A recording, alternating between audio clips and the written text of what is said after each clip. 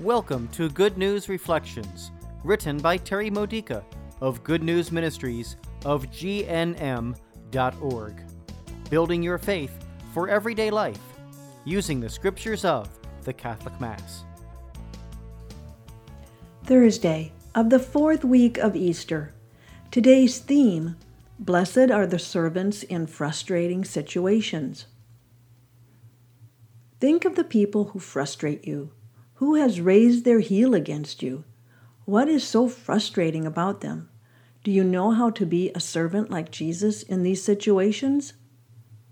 Jesus says in today's gospel reading from John chapter 13, verses 16 through 20, that we can never be greater than He is. He is our master. We understand this. What we don't understand is how we'll be blessed by serving the same ways that He served. He served Judas even when He knew how Judas would betray Him. Because Jesus lives in us, we can have the same servant's heart towards those who betray us or frustrate us with their ongoing sins. Like Jesus, we can love them and do good for them without cooperating in their sins. We betray Jesus when we give anger to others instead of God's love. We raise our heels against Him when we refuse to imitate His self-sacrificing servanthood. Jesus showed by His good example that going to the cross for others is a good thing.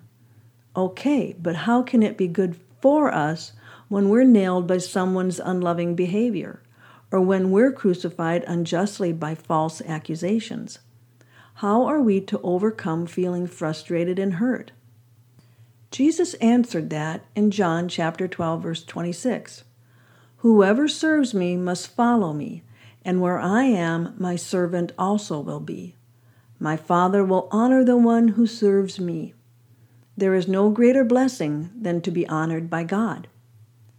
The alternative is to hang on to our hurts and act upon our feelings of frustration, but then we remain cursed by our woundedness. Healing only begins when we forgive others, whether they ask for it or not.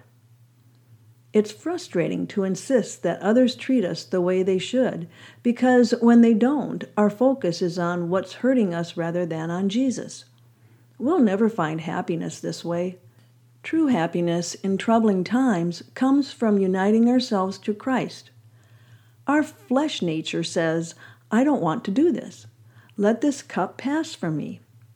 Our spirit nature, connected to the Holy Spirit of Jesus, says, if they can't or won't give me love, I will let them crucify my desire to receive love from them, and I will rely on God to raise my life to new heights of joy.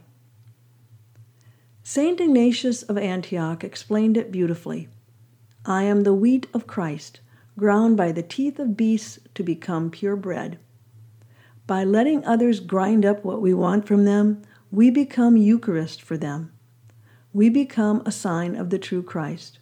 What a tremendous gift we can give. If we only want to receive the gift, for example during the Eucharistic liturgy of Mass, then we are selfishly sinning. Being Eucharist does not mean keeping ourselves in harm's way. We follow Jesus to the cross and the resurrection. Even if the other people don't change, we do. Their choices and behaviors no longer control our feelings. In this, we are greatly blessed. This has been a Good News Reflection by Good News Ministries of GNM.org. For more faith builders or to learn more about this ministry, come visit our website. You'll find Good News Reflections available by email and text message, online retreats, prayer resources, and lots more to help you know the Father's love and grow closer to Christ and be filled with the Holy Spirit. Visit gnm.org today.